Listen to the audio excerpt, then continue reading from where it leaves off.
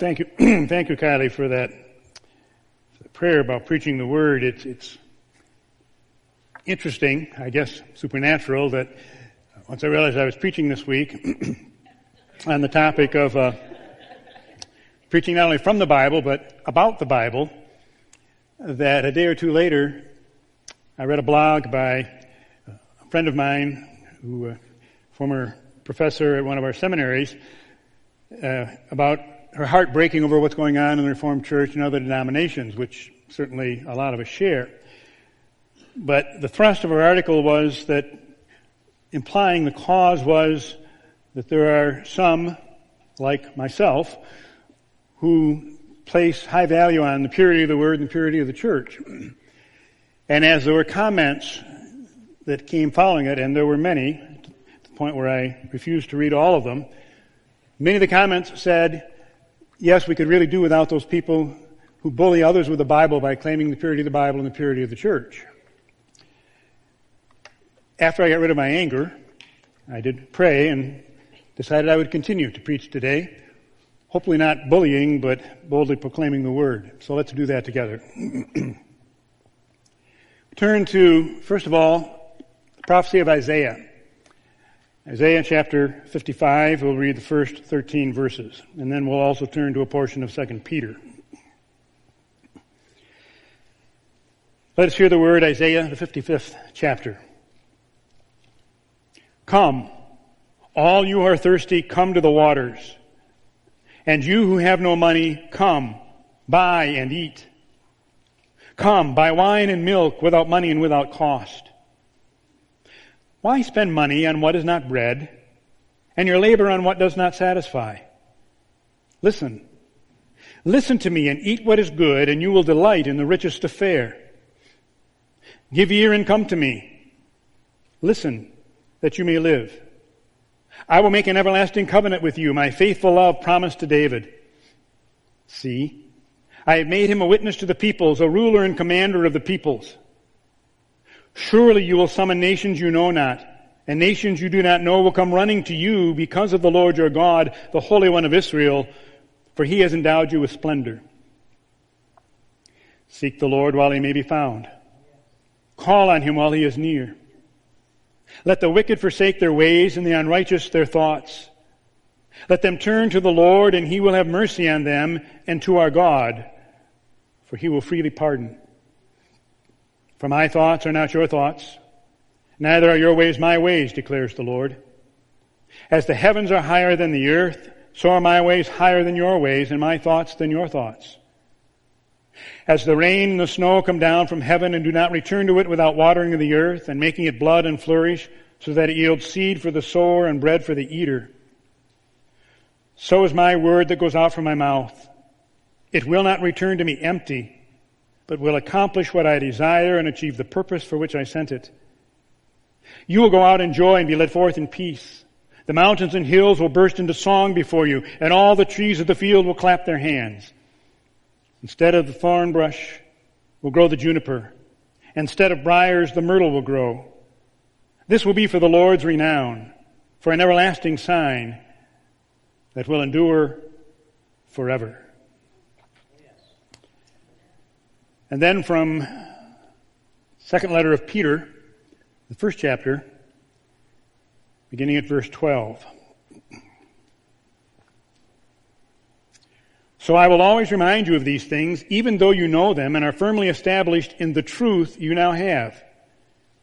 I think it is right to refresh your memory as long as I live in the tent of this body, because I know that I will soon put it aside, as our Lord Jesus Christ has made clear to me. And I will make every effort to see that after my departure you will always be able to remember these things. For we did not follow cleverly devised stories when we told you about the coming of our Lord Jesus Christ in power, but we were eyewitnesses of his majesty. He received honor and glory from God the Father when the voice came to him from the majestic glory, saying, "This is my Son whom I love. With him I am well pleased." We ourselves heard this voice that came from heaven when we were with him on the sacred mountain. We also have the prophetic message as something completely reliable. And you will do well to pay attention to it as to a light shining in a dark place until the day dawns and the morning star rises in your hearts. Above all, you must understand that no prophecy of Scripture came about by the prophet's own interpretation of things. For prophecy never had its origin in the human will, but prophets, though human, spoke from God as they were carried along by the Holy Spirit. May God add His blessing to this reading of His Word. Let's pray. Lord our God, speak. Carry me in my words, that they may be yours. Through Jesus Christ our Lord. Amen. Some of us here remember a man by the name of David Frost. How many remember David Frost? A few of us. More than a few. David Frost, for those of you who weren't around at that point in time in your life, was a newscaster who did tremendous interviews. He was a good, great interviewer. Charles Colson was once scheduled to be a guest on David Frost's show. He was invited to come and debate the famed atheist, the militant anti-Christian Madalyn Murray O'Hair. Charles Colson said that as he prepared for that debate, he discovered that Madalyn Murray O'Hair loved to cleverly, though inaccurately, even quote the Scriptures in defense of her anti-Christian militant views. So he decided he would take his Bible along to the debate. Here's what he later wrote. From the opening round, Mrs. O'Hair was true to form, angrily spitting invectives at Christians in general and me in particular. When I was speaking and she was off camera, she contorted her face and made obnoxious gestures in a coarse effort to distract me. Aggressively interrupting, glibly misquoting scriptures, she scored her blows early to the crowd's delight. I kept my Bible unobtrusively at my side, but when she shouted, "The Bible teaches you to kill," I leaned across a startled David Frost and thrust my Bible at her. "Wait a minute," I demanded. "You know this book, Mrs. O'Hair. Find where it says that. Read it to me." She blanched. For a moment she groped for words, then drew back in her chair, shaking her head furiously. I thrust the leather-covered book toward her once more. She recoiled again. Even in the heat of the moment, I was struck by her absolute refusal to touch the Bible.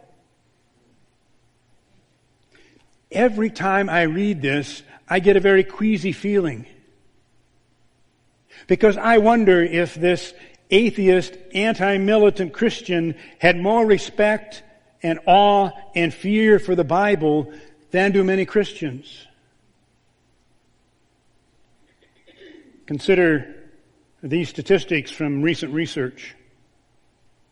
Recent research shows that the percentage of Americans who believe that the Bible is the inspired, true Word of God is down 21 percentage points since 2000. Research shows that only 40% of those who identify as evangelical, born-again Christians hold the entire Bible as the actual Word of God, while 51% consider only parts of the Bible as the inspired Word of God. Surprisingly, 8% of evangelicals stated that the Bible was an ancient book of fables, legends, history, and moral precepts recorded by man. And the study found that while a majority of America's self-identified Christians, people like you and me, believe that God is all-powerful, all-knowing, and is the creator of the universe, more than half reject a number of biblical teachings and principles, including the existence of the Holy Spirit. So the question this morning is, how do you view the Bible? Your answer to that question lays the groundwork for your worldview. The Bible is either authoritative, truth-filled Word of God, or it is just another book about a philosophy of life. There is no in-between. And so I ask the question again, how do you view the Bible? Taking our cue from the Apostle Peter this morning, we will consider the reliability and uniqueness of the Bible, the Word of God. So let's look first at the reliability of the Bible. The truth is that when compared with all other literature throughout history, the Bible stands head and shoulders alone. First of all, the Bible has unity through its authorship and its continuity, unlike any other book. To set the stage for thinking about it, think about the assassination of either President Lincoln or President Kennedy. Go to 5 historians and ask them to give you the account of either one of those assassinations, and you will not get the same 5 stories. Each one has something different to add. It's not the case with the Bible. Think about the Bible. It was written over a period of 1,600 years, over 60 generations, on 3 continents, by 40 different people from every walk of life, including Moses, a political leader, Amos, a herdsman, Joshua, a military general, Nehemiah, a cupbearer, Solomon, a king, Daniel, a prime minister, Matthew, a tax collector, Luke, a doctor, Peter, a fisherman, and Paul, a rabbi. And it's not that they were each given a private room in which they could sit down and write and confer with one another. No, it was written in different places under different real-life circumstances. Moses in the wilderness, Jeremiah in a dungeon, Daniel on a hillside and in a palace, Paul inside prison walls, Luke while traveling as a doctor, John exiled on the island of Patmos, David in times of war, Solomon in times of peace. And yet each book of the Bible is related, interrelated, and reflects the essential meanings of the other books. It's as if one author sat down and wrote them all. The phrase I love to use when I teach through the Bible from Genesis to Revelation about the Testaments is the new is in the old contained. The New Testament's in the old, and the old is in the new explained. They complement one another. They rely on one another. To try to grasp that significance a little more, let's think of it this way. Suppose I asked 40 people to go anywhere they want to in the world and find the most beautiful leaf they could find. They're not to communicate with each other, just go find the most beautiful leaf they could find. And then we would come together on a certain day in a certain place, and I would ask them to lay them out on the floor. And suppose they did that, and as they laid them out on the floor, each leaf interlocked perfectly with another, and a beautiful tree was formed. Now, what are the odds of that happening? And yet think of the Bible and its unity. It's but a tiny glimpse of the astonishing unity of the Bible itself. But the Bible is also reliable because of its durability. In spite of efforts, the Bible is deathless. Believers have neglected it, ignored it, tried to turn it, retranslate it. Others have tried to destroy it, to outlaw it, to pervert it, and yet it is still the world's bestseller. It's an inspiration for the world's art and literature. It's been translated into thousands of languages. It's been an integral part of Western education. It's played a significant role in world civilization. No matter what happens, the Bible continues to live on. And yet, the Bible is also reliable in that it's based on factual evidence. There are literally thousands of ancient manuscripts that attest to the textual integrity of the Bible, significantly more than any other ancient writings. Researcher and biblical scholar Norman Geisler wrote, "The Bible is the most accurately translated book from the ancient world. No other ancient book has as many, as early, or more accurately copied manuscripts. The vast number, early dates, and unmatched accuracy of the Old and New Testament manuscript copies establish the Bible's reliability well beyond that of any other ancient book." Harold Salo, who wrote a book called Why You Can Have Confidence in the Bible, said, "The Bible is the best preserved and best documented book in the world." But that's not all. The Bible is also reliable because of its historical accuracy.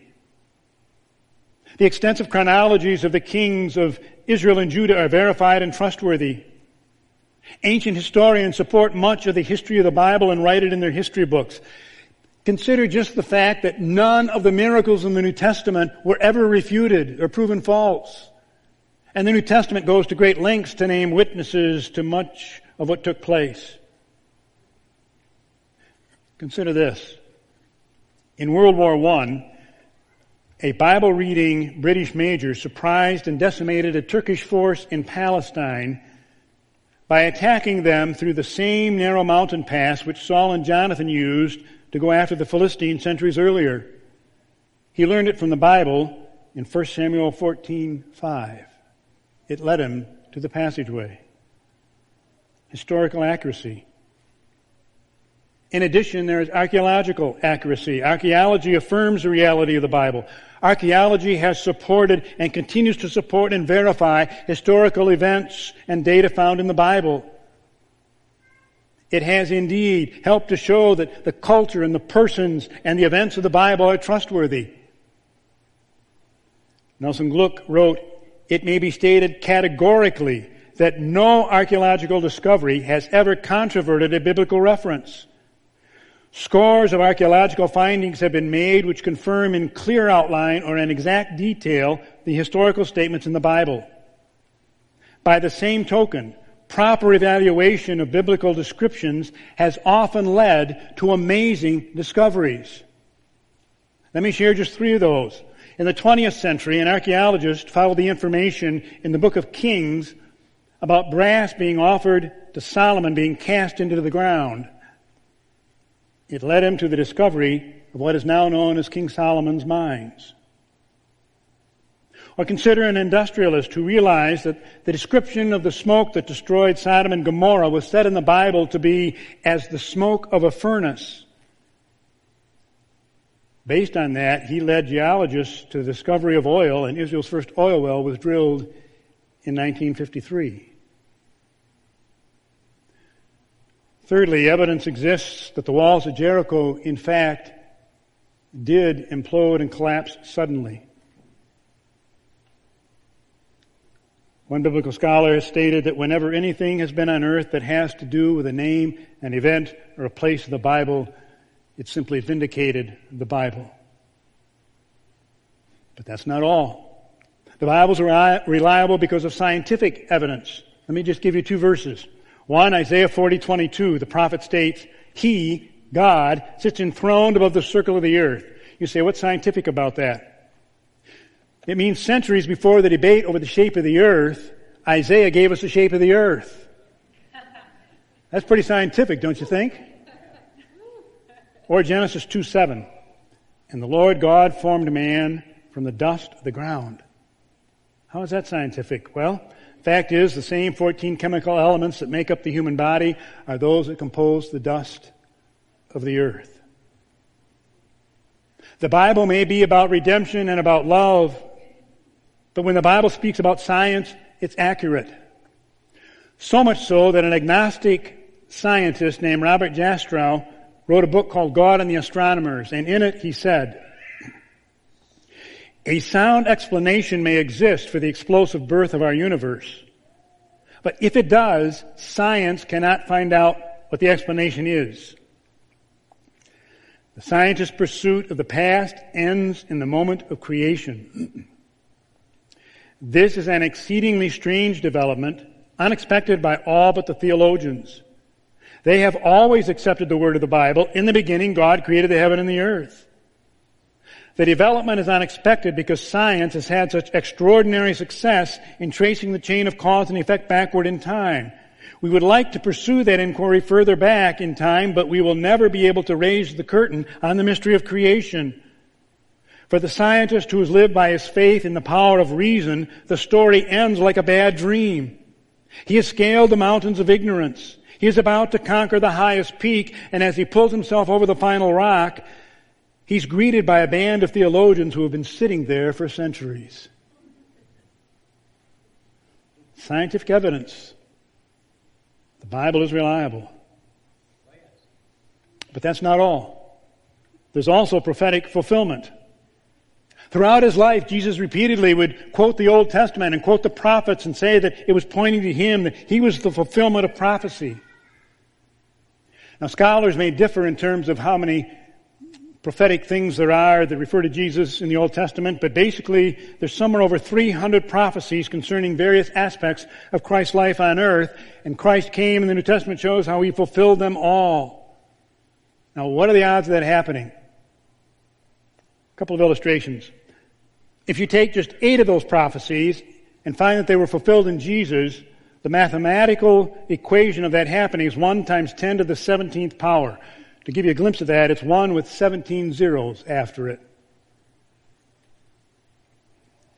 Now, I know that's hard to get a feel for, so think of the state of Texas. If Texas was covered completely, if you went down to Texas and covered it completely with silver dollars to a thickness of 12 inches, and ahead of time you had placed a red X on just one of those silver dollars, the odds of somebody jumping in once into the middle of that pile somewhere in the state of Texas and coming up with that red X'd silver dollar is the same odds as 8 prophecies being fulfilled in Jesus. And the reality is over 300 were. As Harold Sala concludes, either the prophecies of the Bible have been fraudulently created, written after the fact, fabricating history so it appears to have been written before the event, or God, through His Holy Spirit, revealed things to men that are impossible to predict apart from supernatural knowledge. And that brings us to our theme for the day. The Bible is not only reliable, the Bible is unique because it is supernatural.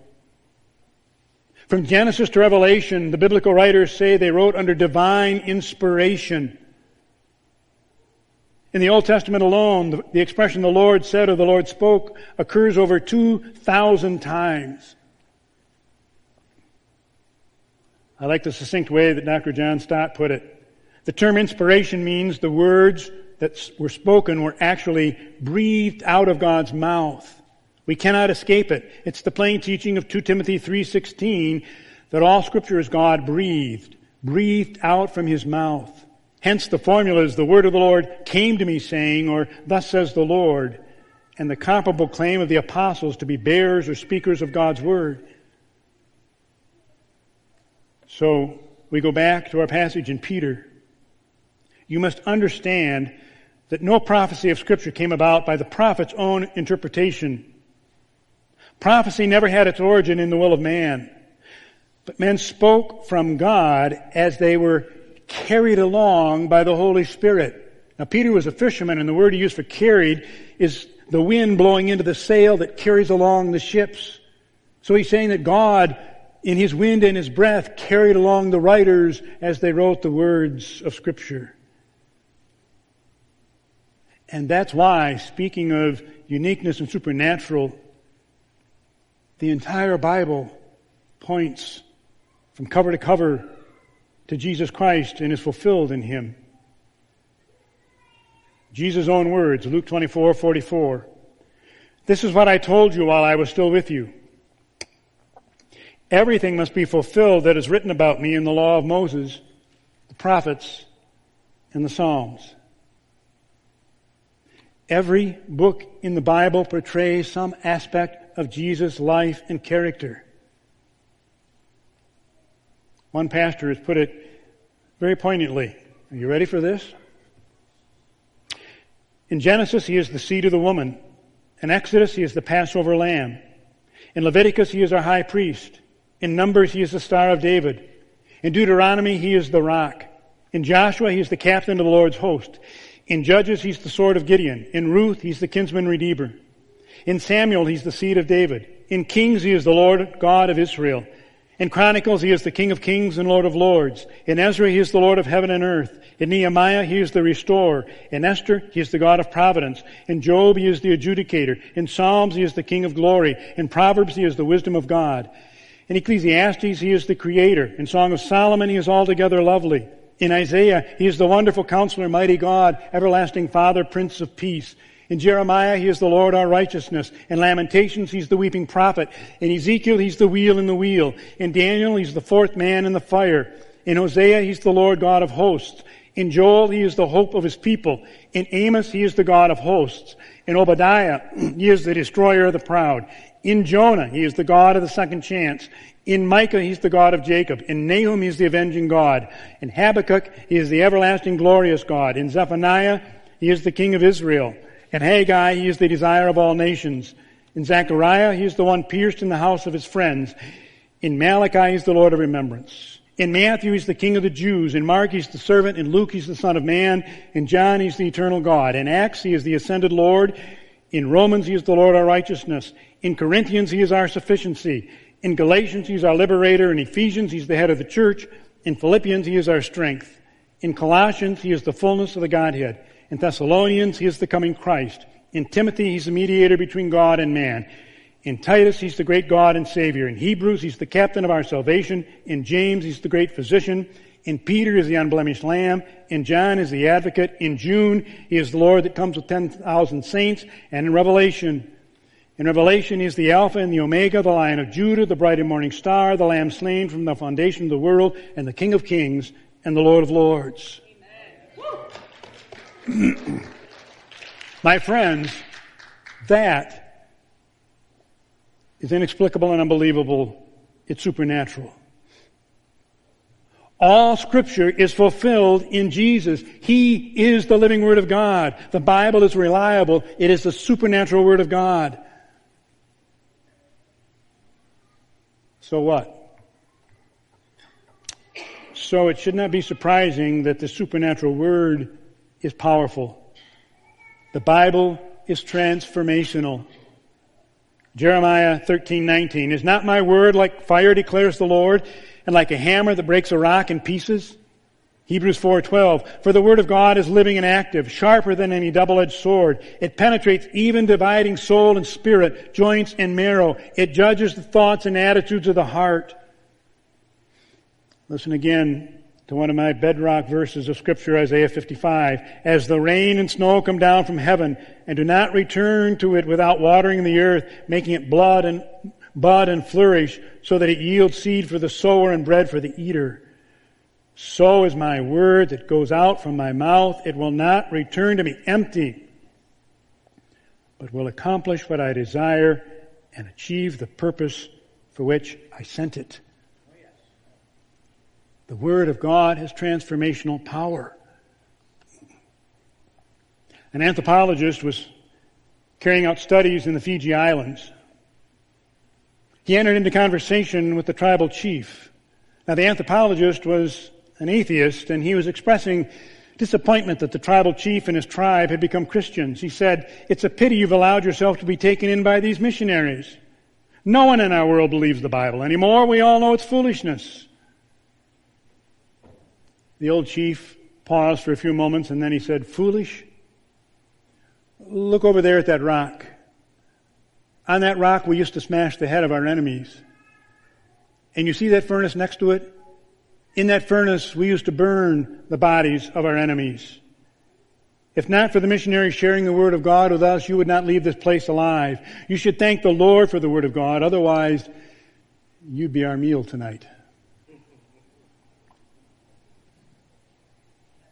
The words of the Bible have a power and a purpose wherever, whenever, however God's Word is preached or read. God has a purpose for the hearer and for the reader. And it's not just Isaiah. Paul said it too as he wrote to Thessalonians, 1 Thessalonians 2:13.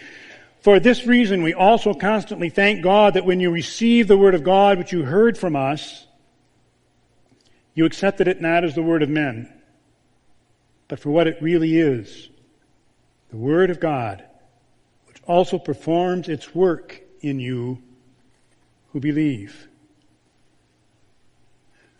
The Word is so powerful. Even Mahatma Gandhi observed, "You Christians have in your keeping a document with enough dynamite in it to blow the whole civilization to bits, to turn society upside down, to bring peace to this war-torn world.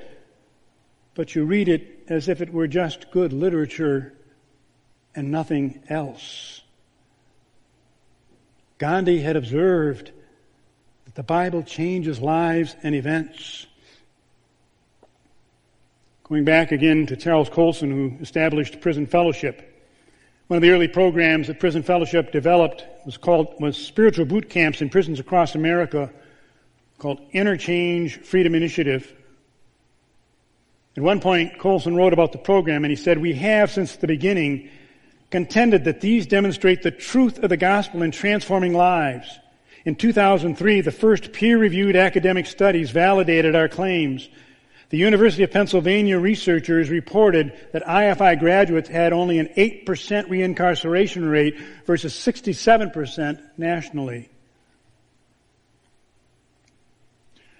I love the story of Barry Taylor. Barry was a one-time rock musician, became a pastor. He was part of the 60s and 70s anti-war, drop-out, do-your-own-thing kind of rebellion. Some of you were part of the 60s. You maybe more of a part than I was. You know what I'm talking about. That's the kind of guy that Barry was. But then one of his good friends became what they called a Jesus freak. Eventually, Barry told Philip Yancey, "I thought my friend was crazy. So I started searching the Bible in order to find arguments to refute him. For the life of me, I could not figure out why God was concerned with the bent wing of a dove, or why he would give an order to kill, say, 40,000 Amalekites. And who were the Amalekites anyway? Fortunately, I kept reading, plowing through all the hard books. When I got to the New Testament, I couldn't find a way around Jesus. So I became a Jesus freak too. My files are filled with countless similar stories.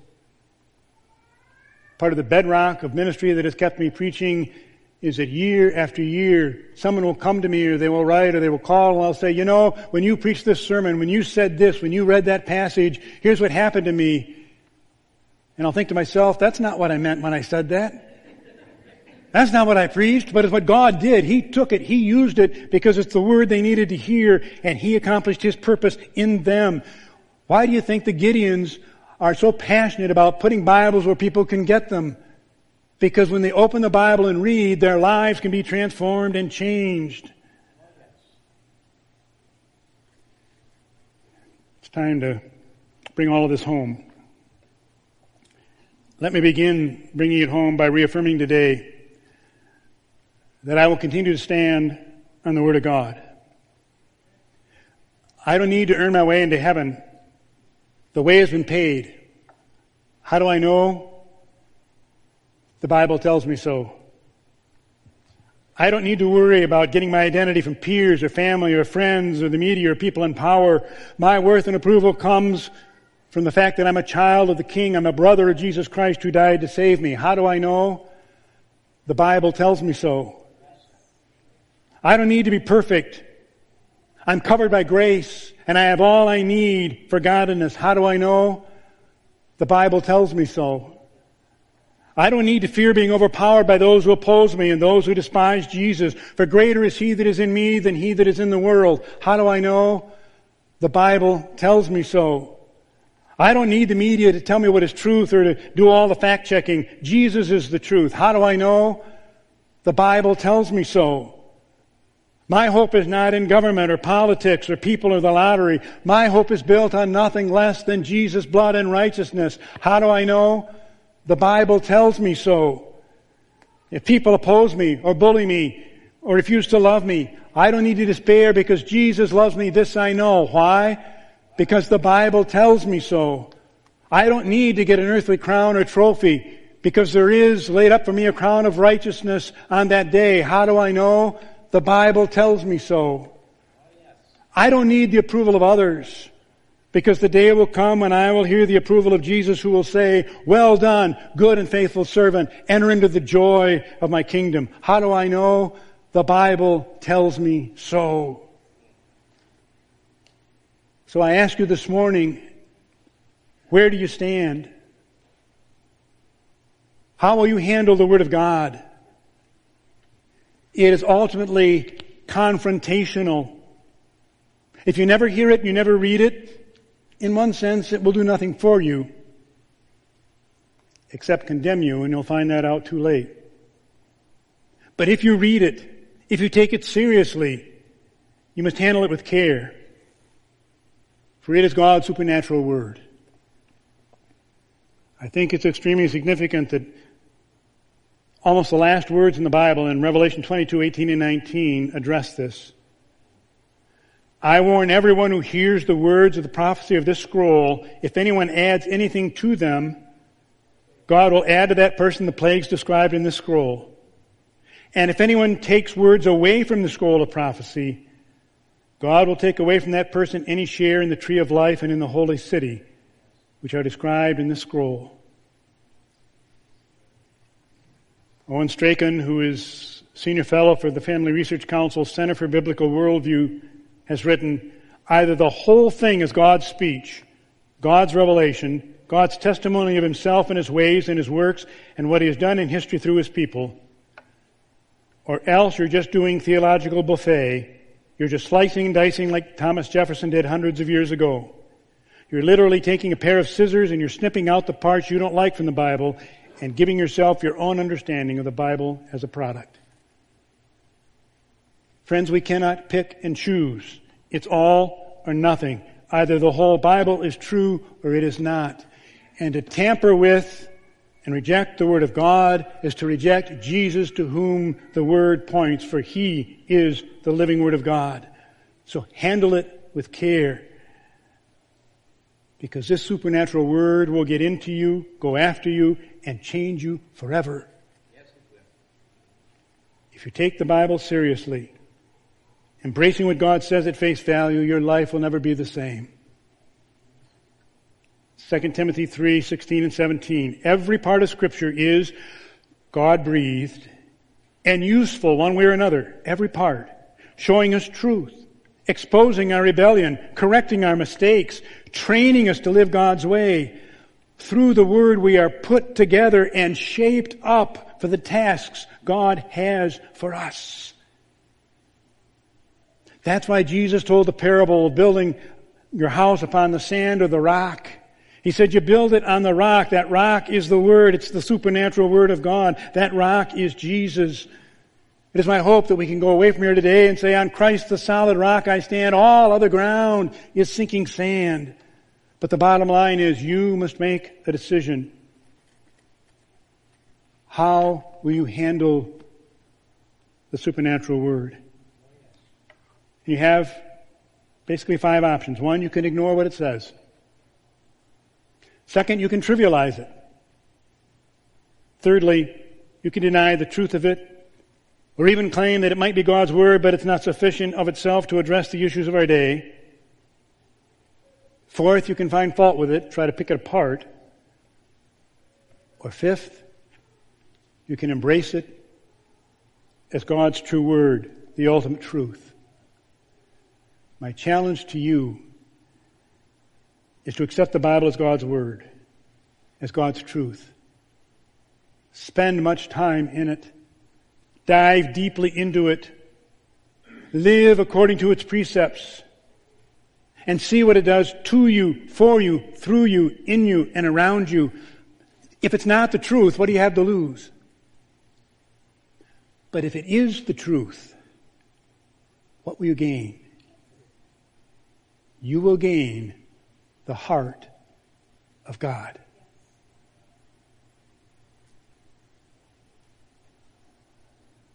Allow me to pray in the spirit of Paul. Let's pray. Lord God, thank you for your supernatural Word. When I think of all of this, I fall to my knees and pray to you, Father, the Creator of everything in heaven and on earth. I pray that from your glorious, unlimited resources, you will empower all who hear this word with inner strength through your Spirit. So that then our Lord Jesus Christ will make his home in their hearts as they trust in him. May the roots grow deep down into God's love and keep them strong. And may they have the power to understand, as all God's people should, how wide, how long, how high, and how deep his love is. May they experience the love of Christ, though it is too great to fully understand. Then, Then they will be made complete with all the fullness of life and power that comes from God. I pray this in the mighty, powerful name of Jesus Christ. Amen.